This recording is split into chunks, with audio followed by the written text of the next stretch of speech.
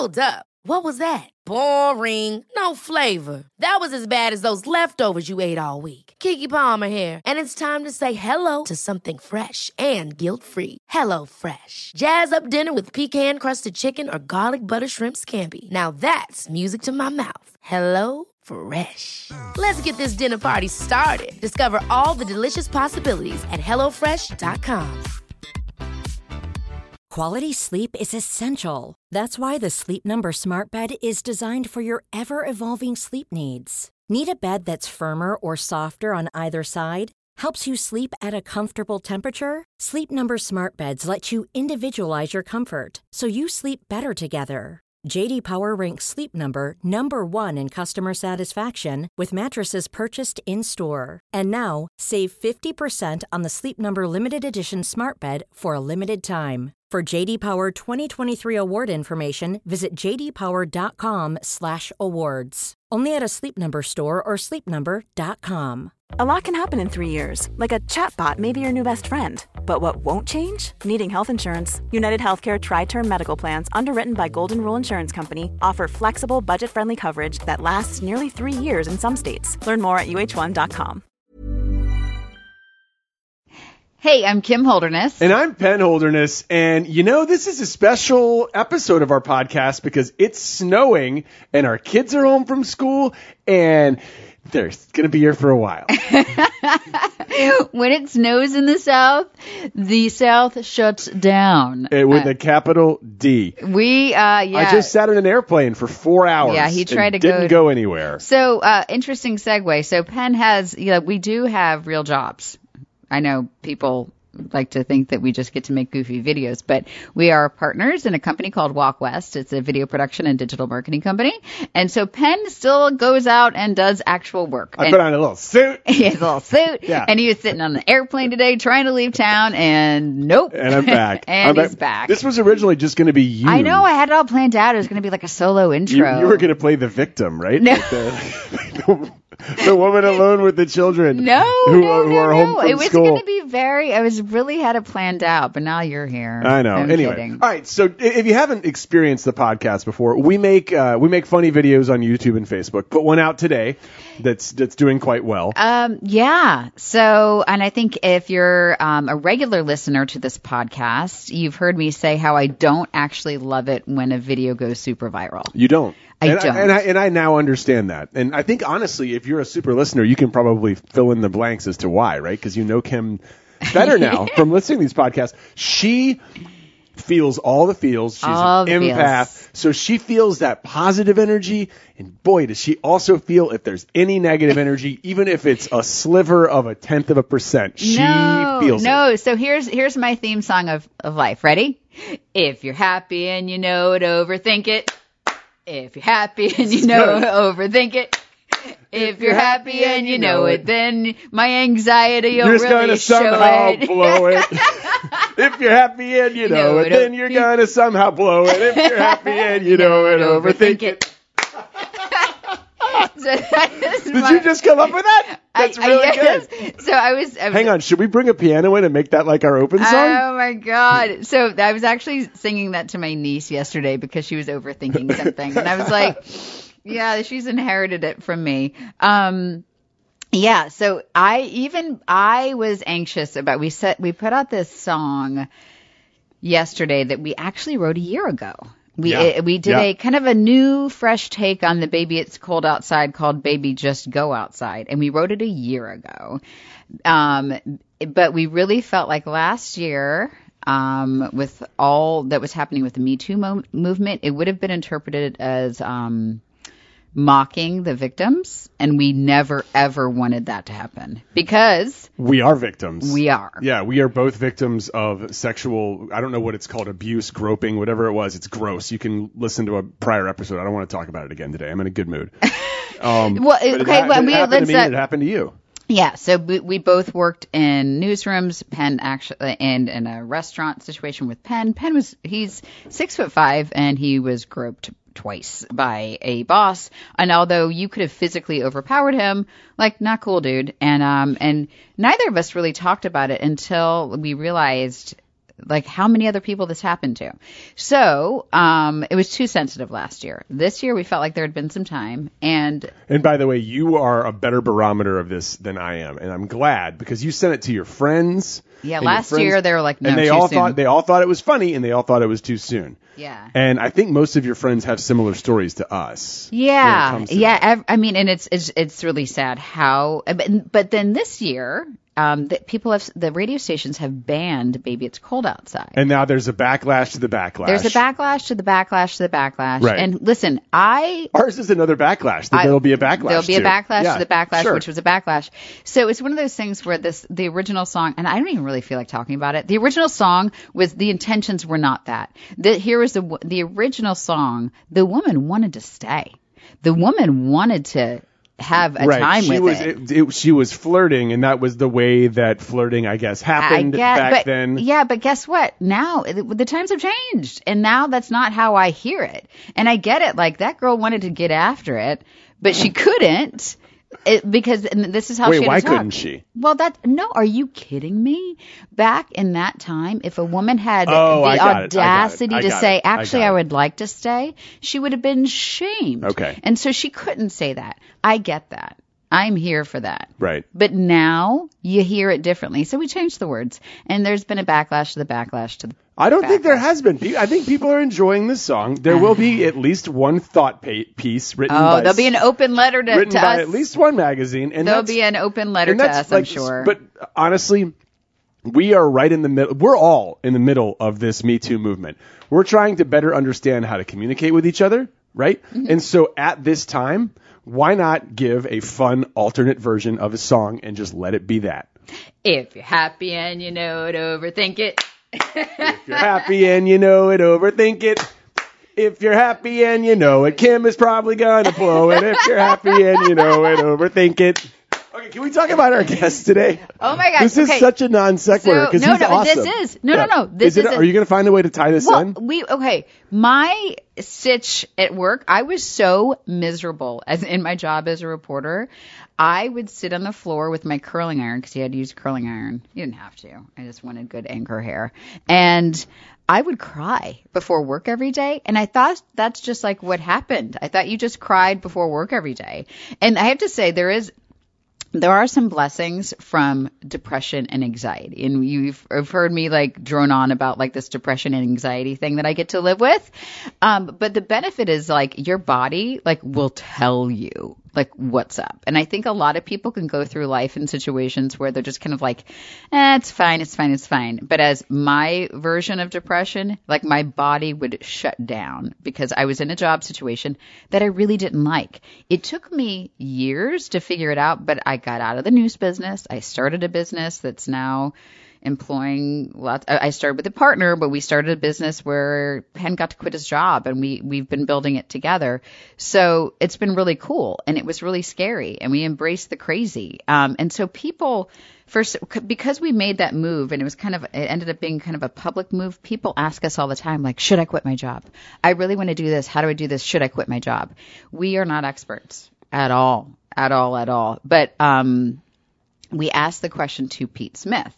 Pete Smith is kind of an expert in this. Yeah. No, yeah. I think I would say that is his wheelhouse. Yeah. And not on whether you should quit your job, but just on how you could lead a life with more significance, because you are not going to be happy 100% of the time in your job. You're not going to be happy 100% of the time, nothing, but you are going to be fulfilled. And there are ways to search for significance and fulfillment. And if you're not finding it in your job, maybe there's a different way you can do it. But we talk a lot about just embracing the crazy and answering the question of, is this the right move? So if it's something that you're pondering about how to live with more fulfillment, how to find a job you love, this is going to be a good podcast for you. So Pete is an Amazon best-selling author of Dare to Matter, Choosing an Unstuck and Unapologetic Life of Significance. He had a stroke at the age of 35. He goes into all of this and how that near-death experience really changed his life. So we hope you enjoy Pete Smith. And we're going to meet him in just a second, but because we are so long-winded, we want to take a quick minute and thank some of our sponsors, like Care of. Love these guys. They support us, so please support them. So Care of does this amazing online quiz about your diet, health goals, lifestyle choices. Yep. I mean, yeah. Yeah, choices. Yeah. And it takes Don't be 5 so minutes churlish. and then find out what vitamins and supplements you really specifically need. And they send you these personalized, cute little packets of vitamins and supplements right to your door. It's a monthly subscription service. And they say that 90% of people fall short of the FDA recommended guidelines for at least one vitamin or nutrient. Yeah, and I'm probably one of them. And I haven't really gotten on the Care of train, but you have, and it's like affected your energy level and your sleep habits, and you've been pretty psyched about Care of. No, it's been great. And it's just like easy to remember, and they're right there. And then a portion of every sale goes toward the Good Plus Foundation, which provides expectant mothers in need with valuable prenatal vitamins. And okay, so here's the deal. You what do you do? Care of puts honesty first, providing all the research that supports each of their recommendations backed by scientific advisory boards. So here's what you do. For 25% off your first month of personalized Care of vitamins, visit takecareof.com and enter the promo code Holderness, HOLDERNESS, for 25% off your first month. Go to takecareof.com, enter promo code Holderness, HOLDERNESS, for 25% off. You'll love it. Let me ask you something. Have you learned how to spell our name quickly yet, or is it still like take a little while for you to remember how to spell it? It's a big, confusing last name. I'm good now. But like at the beginning, it was a bit much, right? It's a lot. Yeah. Super. Yeah. And welcome, Pete Smith. Oh, hey. Hey. It's so funny. We've been sitting here talking for about 5 minutes before pressing record, so now we have to pretend like, Pete, thanks for coming in. He just got here. Pete just walked in. Wow, what an interesting person. Yes. And all those things that we just said about him, which we haven't recorded yet. We do that later. Wow. Okay. So we've been having a lot of fun. Pete is the 7th of 8 kids, so he's used to chaos, so he's going to do very well here. Looking forward to it. This is great. Okay. Yeah. So let's back it up for a second. You came to be who you are now in terms of what you do for a living and speaking and motivating people and helping people manage because of a near-death experience. Yeah. Can you walk us back? Tell us about that day. Sure. May 6, 2010, the day I had a stroke. I was 35. I was just shy of my 36th birthday. No symptoms, nothing. Just happened. Boom. Was anybody with you? So Whitney was upstairs. Okay. And I had finished checking emails for the night before, closed the laptop, and boom, that it happened. What did it feel like? At first, my legs were wobbly, and I remember thinking, that's odd. Is it that I didn't have breakfast? Did I have coffee? What's the deal? But let's see what happens. Then they started getting really wobbly, and then I remember thinking, oh no, I'm going to collapse here. So I quickly called out to Whitney, who was upstairs, and fell to the ground. A chair hit blocked my fall on the way down. So I'm sitting upright on my dining room floor, just panicked, trying to figure out what's happening, and then all of a sudden, what I heard internally was my body begin to shut down.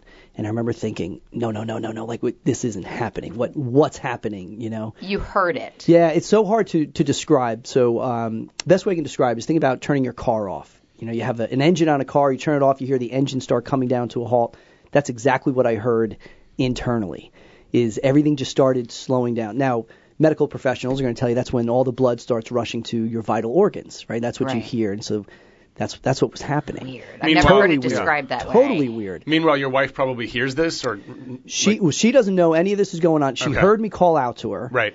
And so I'm sitting there trying to figure it out, hearing my body shut down, and all these things are just now rapidly firing through my mind because I'm thinking, I'm dying. Like, I can't stop this. I have about 60 seconds left to live. Like, this is it, And so I remember thinking about Whitney, my wife's name, and thinking, God, she's going to come downstairs. She's going to see me dead on my dining room floor. Like, what's going to happen with her? What's the impact on that? What happens here? I thought about my parents, my brothers and sisters, right? All 8 of them. 97 of them. Yeah, right. And then I remember thinking, I wonder which one of them is going to hear the news first, and which one of them is going to have to break the news to my parents. Like, there was a lot going on. Like firing in and out, right? And then I remember asking myself a question like, did I live? Did I do everything that I wanted to do? Did I run my race to win? Did I change anyone's life? Did I live? Right? And so you got through a lot in 60 seconds. I also thought about By the the way. softball game the night before. Oh my gosh. Stop it. No. It's a true story. No. True. Yeah, I played softball the night before, and there was a call at the plate that I disagreed with. You're still mad at the ump. Yeah, You're damn him. about to die and you're mad at the ump Yeah, I was from like, last night. God, From a if- community softball If he game, just which saw it has the way no I impact did, in it your would have been life. great. You know, we could have won the game, and that's really what I mattered. would do the exact same thing. Yeah. That's why I'm shouting right now. Yeah. But you think of those things, and actually I was thinking, oh, he's probably just a really nice guy. He's just umping a game, But then, boom, the next thought was coming off, and so it was really. So you weren't just thinking, like, inspiring boy, he's him. going to be really sorry he made that bad call now that I'm dead. No, but I wasn't hope he like- feels that way Yeah, today. okay, because he yeah, blew right. it, But even though you didn't die, yeah, okay, Well, got all I'm it, gonna say okay. is I was safe. So nonetheless, but that's what you're thinking of is all these different things, and then finally, like, did I live? Did I matter? So to answer your question before, no, Whitney didn't know until she came to the top of the stairs. She calls out to me saying, "Did you call me?" And so I tried calling out to her to say, "Come downstairs," and that's when I realized I can't say it. I can't say. I couldn't talk. She comes downstairs, and I was trying to tell her to call 911. But you and couldn't get it I out. couldn't. So that's pretty indicative that you probably should call 911, which she did. She's very smart. And so she comes down, and she's leaning in front of me. She calls 911, and I'm looking at her, and she's on the phone with paramedics, and all of a sudden she says, a stroke? I'm not sure. How would I know? And I kind of like turned away thinking, what do you mean a stroke? I'm 35. Right. Like old people have strokes. People. That's that what have- everybody thinks. That's what everyone thinks. And then so I'm off in Neverland, come back, and I'm looking at her, and she's touching my right arm in front of me, and I can't feel a thing. Oh, wow. And so I'm looking at her, she's grabbing my arm, and there's nothing, like total loss of sensation on the right side of my body. So that was the stroke, And so eventually then I heard the ambulances come and all worked out and taken to the hospital, and yeah, just a complete recovery. Because all of a sudden things started coming back. And so they Right. rushed me to take the scans, and what they found was there was a blockage. So I had a clot, which was right at the base of my brain. And then the scans revealed how the brain was redirecting blood flow around the clot. And just fascinating. Yeah, You know what I the mean? Like, human body's amazing. I didn't do anything to cause the stroke, but I didn't do anything to recover from it either. Yeah. Yeah. So it was like a total blessing. Yeah. And so in those moments, I mean, there's a lot going through your head. Obviously, the terrible call that was made against you, very important. But, like, there was also a very, game. yeah. But so, like, how did that what was the blessing that came from that? Like, how did that, like, shift the way you lived your life? So that the idea of did I live? Look, society's going to continue to shove this message down our throats that our greatest endeavor is the achievement of success and happiness, right? Whatever that means. And in that moment, I didn't think about either one of those things because all I could think about was whether or not I was significant, right? So in other words, at the precise moment when I thought my life is ending, one of the things that mattered to me most was whether or not I mattered at all. So did I matter? So that was really the message that I took from that experience and realized, hey, look, this is what we're going to think about in the last days of our lives, but do we have to wait until those moments, or can we kind of take that idea and really figure out what matters and apply it to what we do today personally and professionally? Having that feeling, you have to feel like that was a real gift for you now, which is a crazy thing to consider when it was major trauma, it was life-threatening, it obviously affected your family. Yeah.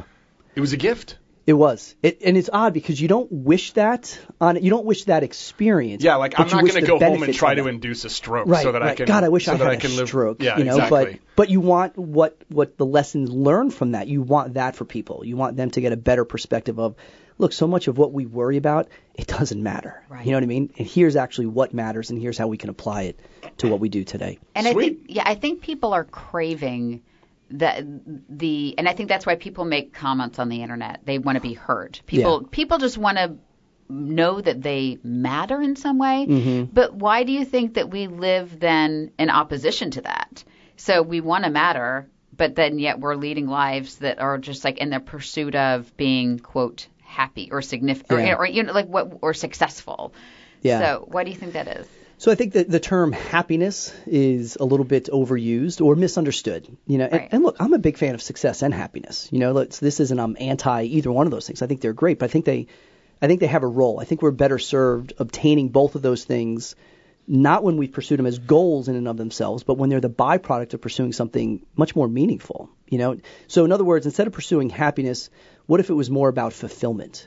And we're all parents, right? And so we understand the difference that There are some things our kids do that do not make us happy, right? There are some things my boys do. I'm not happy with some of the decisions that they make, but there's not a day that goes by that I'm not absolutely fulfilled by being a dad. Mm-hmm. And so when you're fulfilled, you are able to weather those moments when you may not feel happy about something. So I think sometimes it's just reframing people's perceptions of what are we actually looking for? Is it about happiness, which is a feeling which can come and go, or is there something more to it than that? You know, and it's so interesting when you're talking about happiness and fulfillment and significance. I think that we compartmentalize that in different parts of our lives. So are you happy and fulfilled at work? Are you happy and fulfilled at home?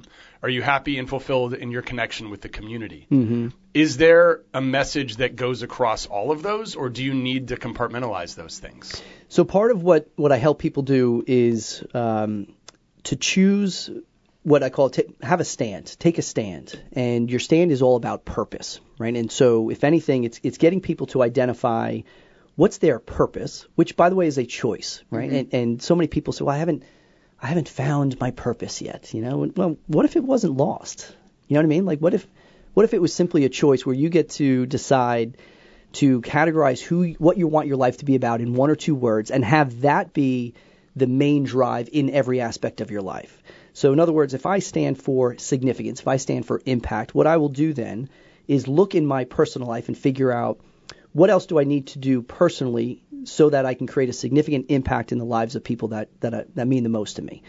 Same thing professionally, right? If I'm coming from that place, then that's the mainstay. And then I get to choose what I do in every aspect of my life, but it's all with the same intent that my purpose here is really to have a significant impact in the lives of those that I'm meant to serve. On the work front, we get, I would say daily, we get emails with people asking us for advice. Like, should we quit our jobs? Should we quit our jobs? Because we're kind of an example of a couple that took our job, said we're unhappy with it, and started our own thing, and we got lucky. Okay. That's the thing, is that we get a lot of the, well, you know, I wish I could do that, but I don't feel like I wish I could do this. I wish I could do that. And then my advice is always to just to take the leap off the cliff, which is not always the most responsible advice. But it makes me wonder, are these people truly unhappy with their jobs, or is there something else they could shift, they could change, that where their job doesn't necessarily have to be all that they do? Right. So, right. And it's a loaded question to some degree. People say, should I quit my job? Right. Well, look, my candid response is, do you suck at your current one? Oh, you do? Great. Yes, you should probably quit your job, right? Or I've surveyed all the people you work with, and 9 out of 10 of them can't wait for you to be gone. So now's a good time for you to quit, right? So, but let's look at the wording that they're using. Should I quit my job? Are they seeking validation from me by asking that question, right? Which they don't need. Are they asking my permission for them to go out? They don't need my permission, and that's concerning. Because then are they using me as the reason to, when it doesn't work out, as someone to blame? Yeah. You know what I mean? So if they say, I was undecided, and then I asked Pete Smith whether or not I should quit my job, and he said yes, and it's turned out to be a disaster, it's his fault, right? So I'm always leery of when people say, should I quit my job? Some of the questions I'll ask them is, well, how long have you been thinking of doing this? And a lot of times they'll say, oh, God, I've been thinking about this forever, right? For as long as I can remember. And so my advice to them is a little bit contrary to what they're normally told. And I'll tell them to stay. Mm-hmm. Right? So if they say, should I quit my job? How long have you been thinking about this? God, forever. Then no, you should probably stay where you are. And it takes them by surprise, just what you just did, right? Because it's contrary to what everyone else has been telling them. Yeah, go out and do it, go out and do it, go out and do it. I tell them not to. But they're going to say why? Why not? Right? And so part of it is to to challenge them to. It's a pattern interrupt, right? They're used to people saying, yeah, you should, and here I am saying, no, you should probably stay. And partially because they don't want it that bad. They don't really want to change. Mm-hmm. And they say, well, no, yes, I do. No, if you did, you would have already found a way. So clearly it's not that bad. And not that you have to wait till things are that bad. Yeah. But you have to get to a point where your desire is that you can't imagine doing anything different. Right. You know what I mean? So is the reason you're saying that because you believe that, or is it because you want them to say, oh, yeah, and then quit their job? Part of it. They need to be able to make the decision themselves and defend it themselves. At some point, how successful are you going to be if you continue to remain indecisive, right? So if they're asking, should I, I have a different approach. It's very different if they're saying, hey, here's what I'm considering. What advice would you give for someone who's ready to jump? or what advice would you give? Yeah. Right now, now we're having a different conversation. Yeah. It's not permission based anymore. It's seeking advice, seeking counsel, which I think all that's great. Yeah. But if you're going to sit here and tell me you've been thinking about jumping for 10 years, no, why don't you stay where you are? Because you haven't taken your stand yet. Like It doesn't. You're obviously not that bothered where you are. Things are okay. So what's the burning desire? What's the reason for why you want to make the change? And don't you feel like you can, when you're determining your purpose, you're taking your stand, and yours is to live a life with significance. You can still make those shifts within a current job you have. I would imagine if you can make those mindset shifts, and maybe it's finding different responsibilities or exerting yourself in different ways. Correct. So for me, for Kim, for Max, for Christina, we've all made major career shifts over the last 5 years. Christina, by the way, is in the room, and Christina works with us as well. She doesn't even have a microphone. So and we can Christina's talk about the one her. who introduced us to Pete. Say hello, Christina. Yeah, we can. Yeah, That's enough. She's not. Okay. She doesn't want to be part of the Holderness. Oh, she was the elephant. Yes, she played. If you watched our Thanksgiving video, she's the elephant. Yes. Is that right? I didn't know She that. was the elephant. Yes. She was That's a great elephant. I know. And now Anyway, she's like, she so- wants to crawl into a hole and die. Anyway, okay, let's go. Pete, the four of us have all made major career changes in the last 5 years. Yeah. And if you ask any of us, we will all say one of the reasons why we did it was because we had the support of the people around us who we loved and who we cared about. Right. I'm only asking because is that necessary, or like what if you don't have that support set? Yeah. How do you, I think a lot of times we hear from people who are single, who are alone, who like not lonely, but they're not part of a family structure, Right. and it makes it harder to do that. Sure. Yeah. So is that important? Yes. And you talked about the support. It's this is where people who ask for advice, one of the things you would tell them is, let's talk about your support structure at home. And one of the topic conversations I had to have with my wife when I went out on my own as well, and this was, in 2011, my wife's a teacher. And so we went from dual income, and I had a very successful job. I was doing fine, to all of a sudden, hey, I don't know when my next paycheck is coming. Are we willing to make the sacrifices necessary in order for us to live off of your paycheck, your teaching salary paycheck? I don't know if you guys know this, You know what but I mean? teachers don't make enough money. That is Unless a does she newsflash. work at Yeah. that new magical school, Gold Money Academy? She does. That doesn't Where they exist? pay Yeah, teachers principal. what they're Yeah, actually exactly. worth. Right. Yeah. Yeah. Anyway. Yeah. So, and that's the other part of it is people, they like the glorious aspect of envisioning what they think this new life is going to be, but they don't necessarily like the sacrifices that are going to have to be made.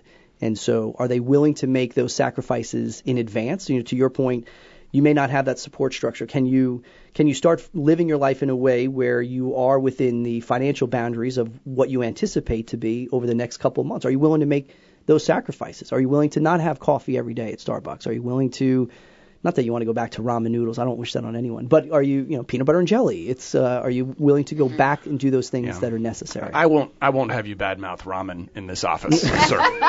I will not stand for. I've been enjoying this interview until just then. Pete.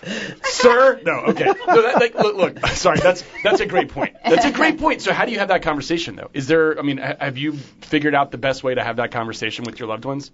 Well, sure. Yeah. And part of it is being clear with what your expectations are moving forward. So I didn't paint the rosy picture for Whitney. I didn't say, here, I'm going to go out on my own. I think this is what's going to happen. It was almost like, I don't know what's going to happen. What if the worst happens and no one likes me and I never get an engagement and, I bring in zero. And so one of the things I learned when I went out on my own is I was like the poster child for how not to go out on your own, by the way. It was like awful, and I didn't have any clients. And I don't know, I should have gotten my MBA, because what I didn't realize is that when you don't have clients, you actually make zero. Did you know that? Like Zero? You have zero income with no. I was like, God, I wish You heard it someone here had first, told. guys. I wish there was this podcast before I jumped out. We're now a business podcast. yeah, Guys, you have to have so- clients to make money. Exactly. Print that. I had no idea. So that's a good place to start that conversation.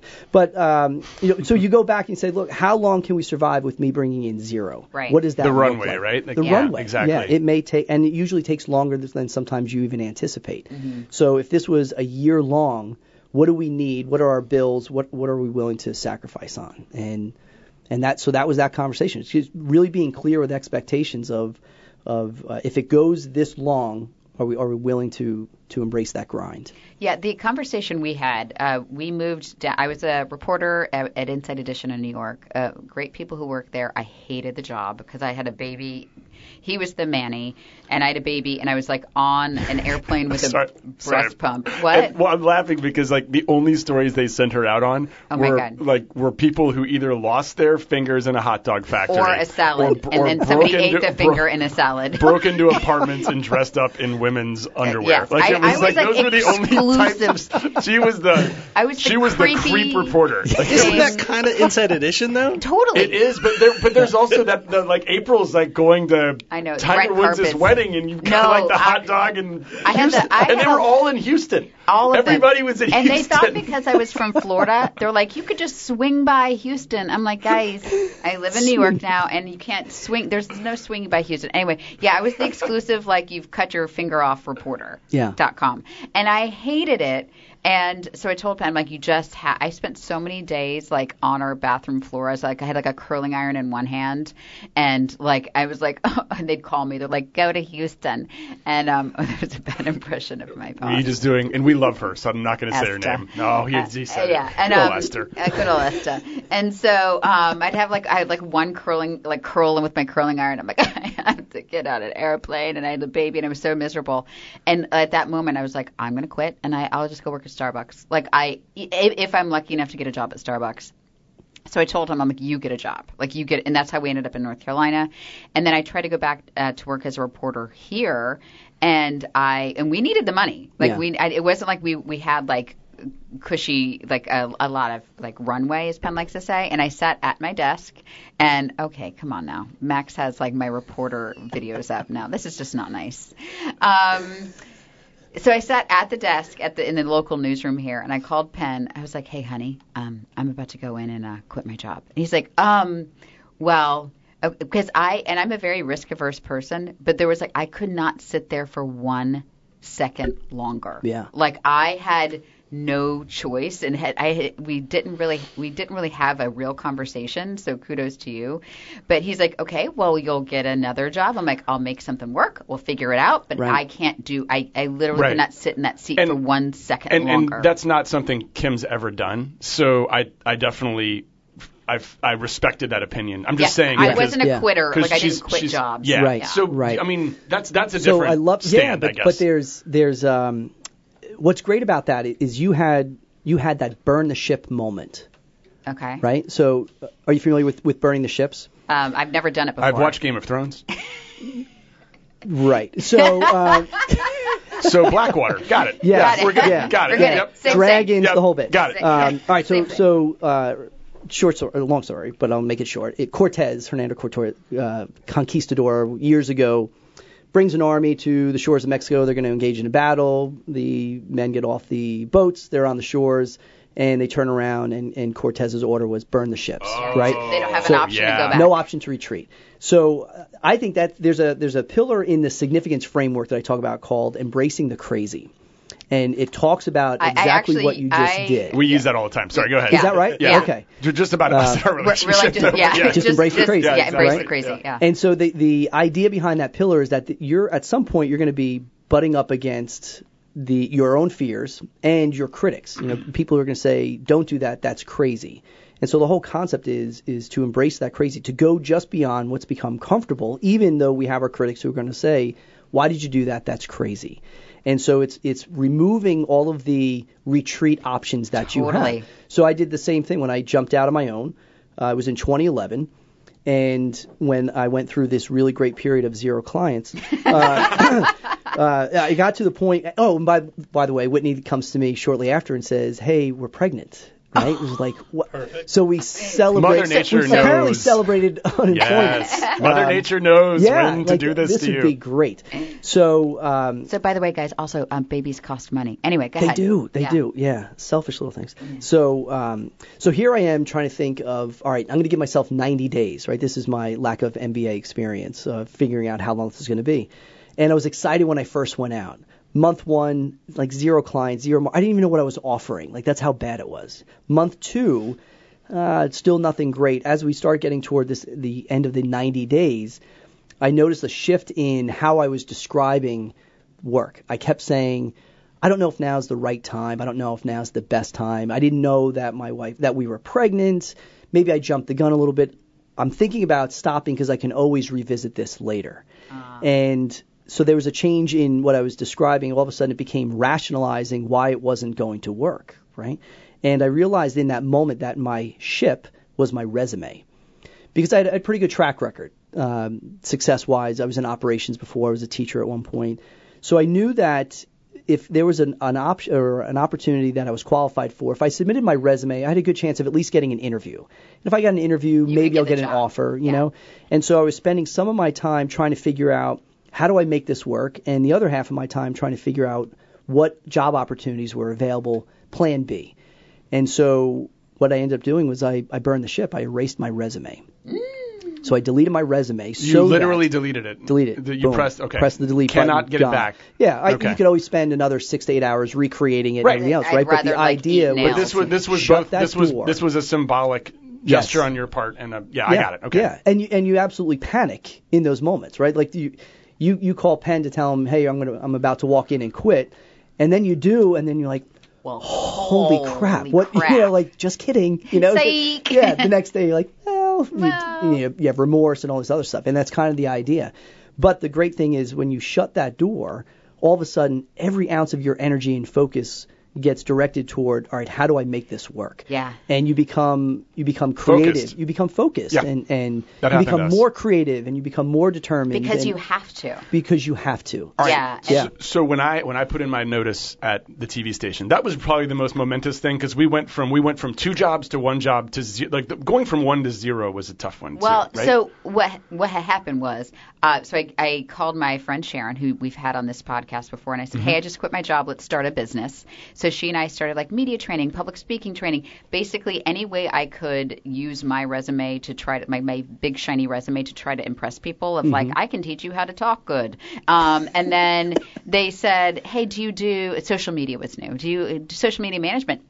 Sure do. Yeah. And then we figured it out. Do you guys do video production? Sure, honey, go buy a camera. Like we do video production now. So we actually. Do you do editing? Yep. Sure do, honey. Go buy some software. Go buy some software. And we just kind of figured it out. Right. Again, did not have an MBA and probably wouldn't recommend that. But then we got busy enough that it was like, hey, Penn, we need what you do. We need like a shooter, an editor. I can't promise I'm going to pay you. But you should quit your job. We had 0 clients. Yeah. So back to me in the story I was just telling a second ago. Because I was going to say something nice about you. I was getting there, though. We had to get to like how you quit your job. Got it. Okay. Okay. You're welcome. So I went in and I said I'm leaving. And that was the point where we went from 1 job to 0 stable jobs. We had a couple of clients, but they were one-off deals. We didn't know how much longer we were going to have those clients. And so I quit, and then I met her at the kids wanted to go to like an outdoor concert, and I met them, and they had posters. We made posters. Of like, congrats, Daddy, I'm proud of you. I will never forget that moment. That's why I was asking about the support. Yeah. I don't know that I would have gone through with it if I didn't have that. I don't know if that makes me a weak person or a lucky person. I don't know what it makes me. Yeah. But I think everyone needs something or somebody or some force to pat them on the damn back when they do something like this. Right. And I was so fortunate to have that. Yeah. Yeah. Part of it is being intentional with surrounding yourself with certain people that have what you need. Right. So in other words, if you're in a position where you work for an organization, you want to be a manager, well, you better have someone in your top 5 network who happens to be a manager, someone who can talk about what you need to do in order to get to that next step.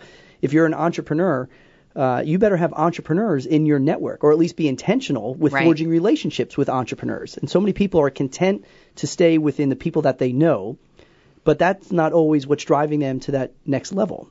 You know what I mean? Yeah, and a change of scenery and you have to, even as adults, making new friends is not an easy thing to do at all. But I think that for as much as you have to be self-empowered, you have to do this stuff yourself, external, or like we're lying if we say external forces don't play a part in this. Sure they do. Yeah.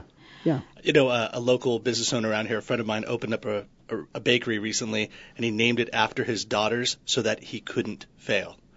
Is that Lucette Grace? Yes. No way. I didn't know that story. That's great. Lucette and Grace are his 2 daughters' names. Well, he's very successful. Yeah. Delicious that was his, bakery. like, if I put my daughters' names on it, I can't let it fail. But failing, but you should also expect to fail too. Like we had some, and continue to, by the way, have some classic failures. Oh God, yes. I'm reminded every day by my wife of things that I've fallen short of doing. Stop it. Not true. In a very loving way. Not true.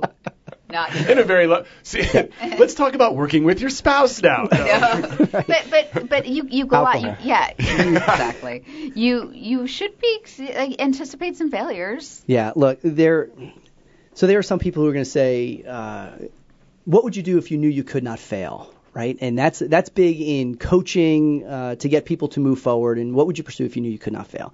And I think it's a well-meaning question, but I think it's ill-advised because immediately what it's doing is it's creating a framework that failure is somehow the opposite of success. And so people get so fearful of failure because they think, oh, if I failed, then I wasn't successful. And so I wonder what would be different if we looked at failure not as being the opposite of success, but maybe being a requirement of it. Right. And so how different would people then look at, all right, I go out and try something. You just mentioned every one of us at some point we've attempted to do something. It didn't work out. We failed, but we learned. We tried something else. We tweaked it. We moved on. We continue to go. But people get so paralyzed with this idea of failing. And it's criticism. It's the fear that they're not good enough, smart enough, adaptable enough. And that's what they really worry about. But this whole concept of failure, it's just simply a part of it. You know what I mean? It's not the opposite of success. These messages you have are very focused. They're very strong. They apply to anybody, particularly when it comes to community jobs, when it comes to family. Yeah. Have you ever been asked to counsel on marriage with any of these? Things that you say? No. I'm wondering if anything applies. So, a lot of it applies. So, yeah. Interestingly enough, I was out in South Dakota 2 weeks ago, and in the book that I wrote, Dare to Matter, I outline a very specific framework that deals with significance. Focus on these 6 things when you do. The way that you think changes, the things that you do change, the results that you create change. And while I was out in South Dakota, someone there had purchased the book about 6 months ago and asked me to sign it. So while I was signing it, she said, I just want you to know, because it had like rabbit ears on it, had little stickies everywhere. She said that she and her husband were going through it together, and it had transformed their marriage.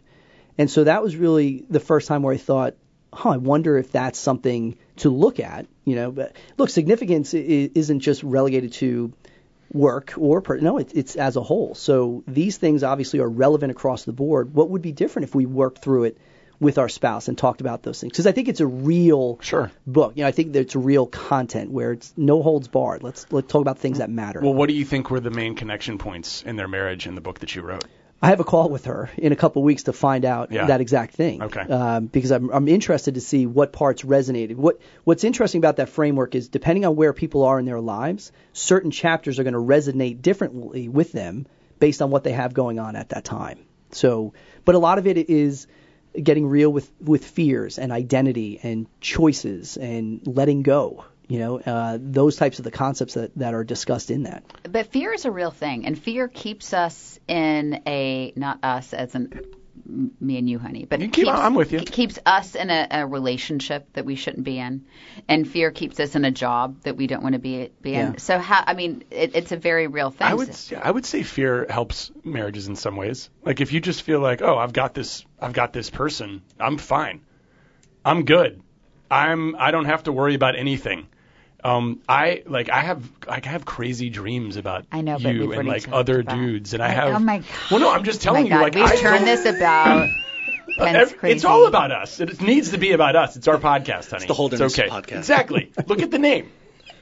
The fear is a motivator. Yes, it is a motivator for me. Like I will never feel like I'm perfect and good enough, and I can stop trying because we're in good shape. And the fear is of losing her. Yeah. Right? But that's the fear for me. So fear can be a great motivator. The problem is fear is not a sustainable motivator. No, it is for me. I have these dreams all the time. Oh my gosh. Okay, next podcast, dream analyst. Weird dreams. Sorry, go ahead. I need to learn from. Anyway, so look, Yes, fear is a real thing because every one of us has it, right? And that's the great thing about fears. It doesn't matter where you are in an organizational chart or what your income statement is or anything else. Everyone has certain fears. And there are some fears that we all need because we have it to protect us, right? And so I have a fear of crossing the highway on with major, traffic because I fear, dying. That's a pretty good fear to have, right? I'd like to keep that one here. I have a fear of spiders and snakes. So there are those types of fears. By the way, I will knock my kids out of the way to get away from a spider. Really? So you're one of the spiders? Yeah. And it's bad. It's like I'm not proud of it. You're an arachnophobe. Is that the correct term? I'm the one let's that burn kills the house down before I see. We have a lot of spiders in the studio. I know, and I just moved here recently. I was like, what the hell is this? This whole state needs to be covered. You got through a summer, right? Like right around July, they're all like, ah.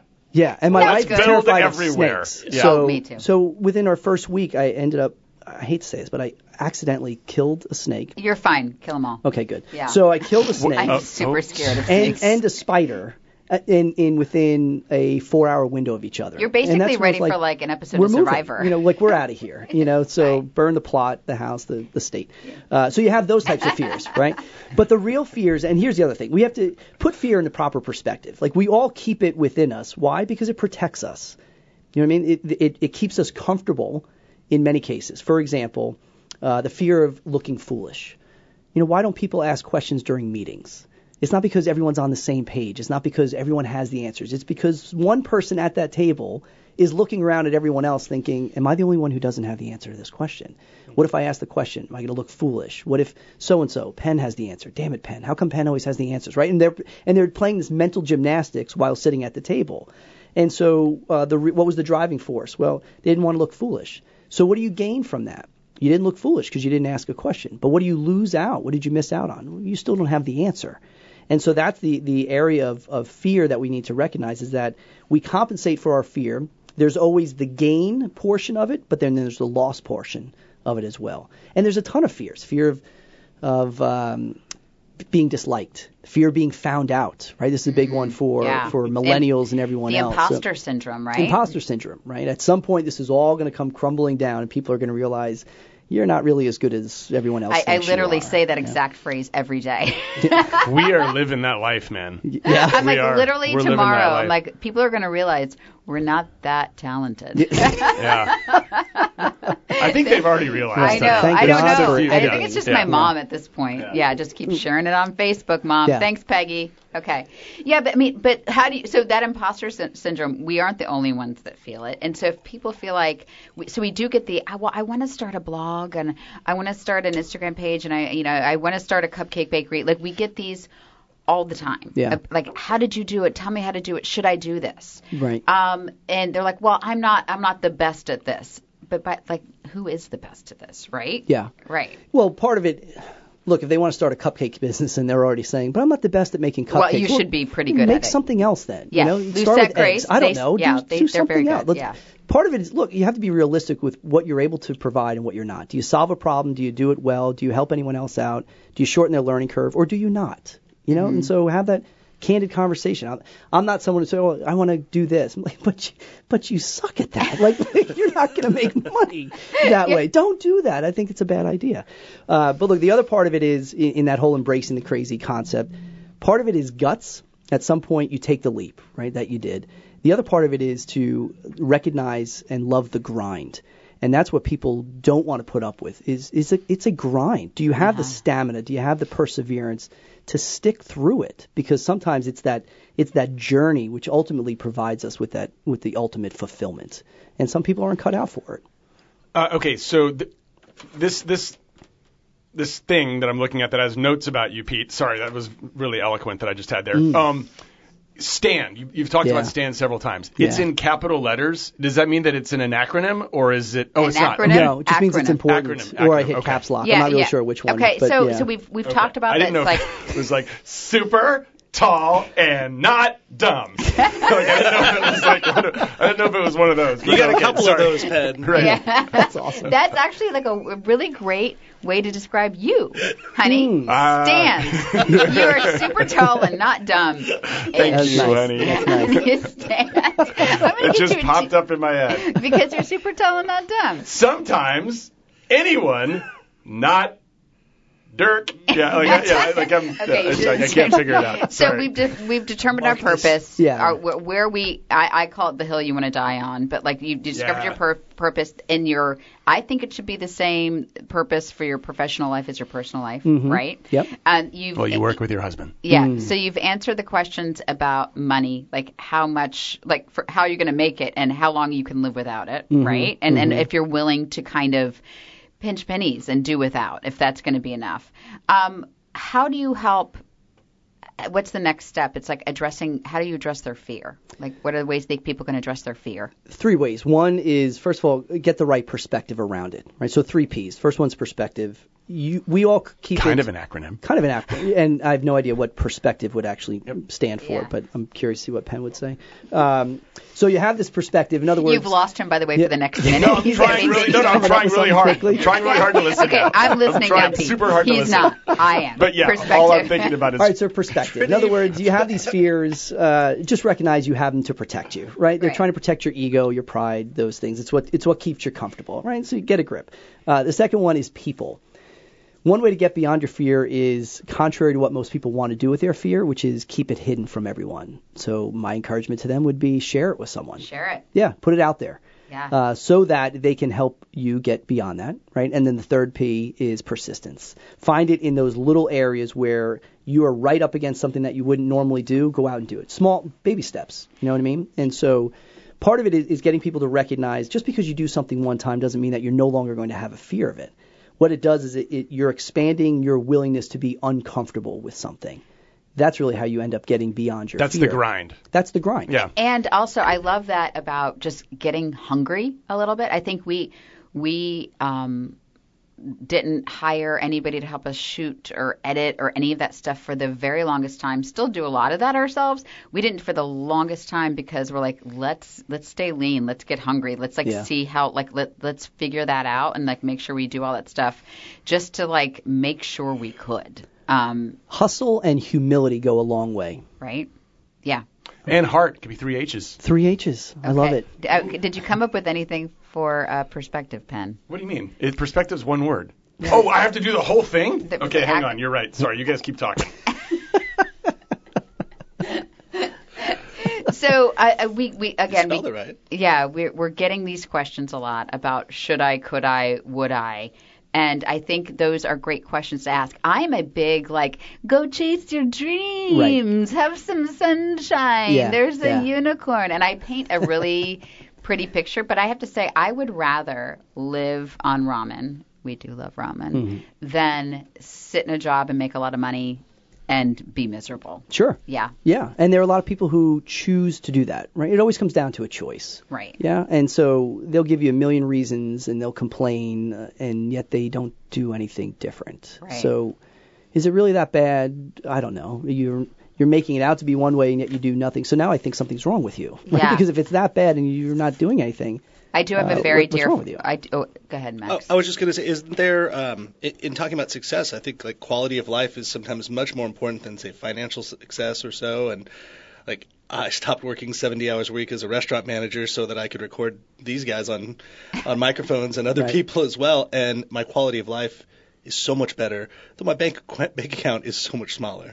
yeah, But I'm happier, so I feel way more successful. it doesn't matter. Right. And so it comes at, well, what matters to you? Well, family matters to me. So, for example, I don't speak on March 27th or August 27th. Why? March 27th because it's my birthday. Is that? Yeah. Well, it's my son's birthday. Right. So now that's why I don't speak, because it's his birthday and Kim's birthday. So that, But your wife, you'll speak on her birthday anytime. So I asked her that, and then she said, well, how much do you charge? I told her, and she was like, well, I'll pack your bags. So, it's Get a little out. bit, yeah. So she's Happy very birthday excited to for me me. to be gone on her birthday. But that's a decision that I made in advance, right? So this time, if anyone's asking me, look, either I'm not speaking that day or my family comes with me. So what does that mean? If they can't come with me, then I don't speak. So do I miss out on that engagement? Probably. But And you know it's what? okay to say It doesn't no. matter. Yeah. You know what I mean? I don't mind missing out on that. Why? Because I've made a priority-based decision in advance that's what's important to me. So you miss out on an engagement, all right, there'll be others. There'll be others. Okay. Boundaries are like super important. Wait, was that what you guys were talking about? Yeah. Okay, no. good. Yeah. Okay. No, because like we had a thing about that last night. Oh, Penn and I got in a huge fight last night. Yeah, I feel like we should bring that up. Oh no, honey. No? So, well, I Look, have, he's already revealed that he has dreams about you with other people. So like, Yeah, how I've got bad fears can and a, insecurities. Well, I have some boundaries. So she just didn't tell me about him until the middle of the fight. hidden boundaries? Yeah. Yes. Nice. No. So that's the it. best kind. Right. So Exactly. that is like an electric shock collar when you cross them. Sort of. Yeah. So I have. We still haven't solved this fight. Oh, by the way, we way. haven't had a chance to talk about it. Still So happening. No, here's what happened.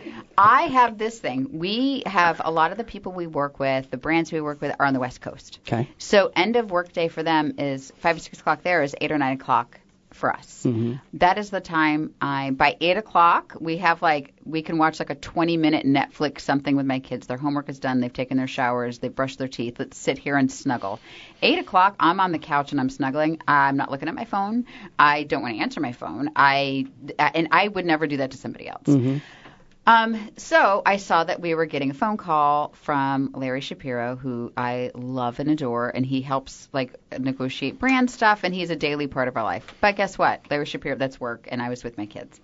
You were on your computer and your kids were watching TV. I was researching stuff for after Christmas of where we're going to stay. that I suggested Yes, and so because that I was trying to help you out. Yeah. see, Okay, go ahead. Anyway, let's God bless America. Anyway, Just fill in the blanks. so anyway, Larry then called Penn. Penn answered, and he's having a conversation. I don't think we're not going to solve this, and now this is getting embarrassing. So I didn't want to talk to Larry. And he's like, anyway. So here's what was happening. Larry was talking to my ear. Kim was shouting into my other ear. I wasn't shouting. I just said, I don't want to talk right now. No, you were saying, I don't want to do that. And then Larry was like, well, what if we did this? He's like, I still don't know if I want to do that. Well, what about this? So then I took the phone, and I put it up to Kim's ear, and she looked at it like it was Pete with a spider.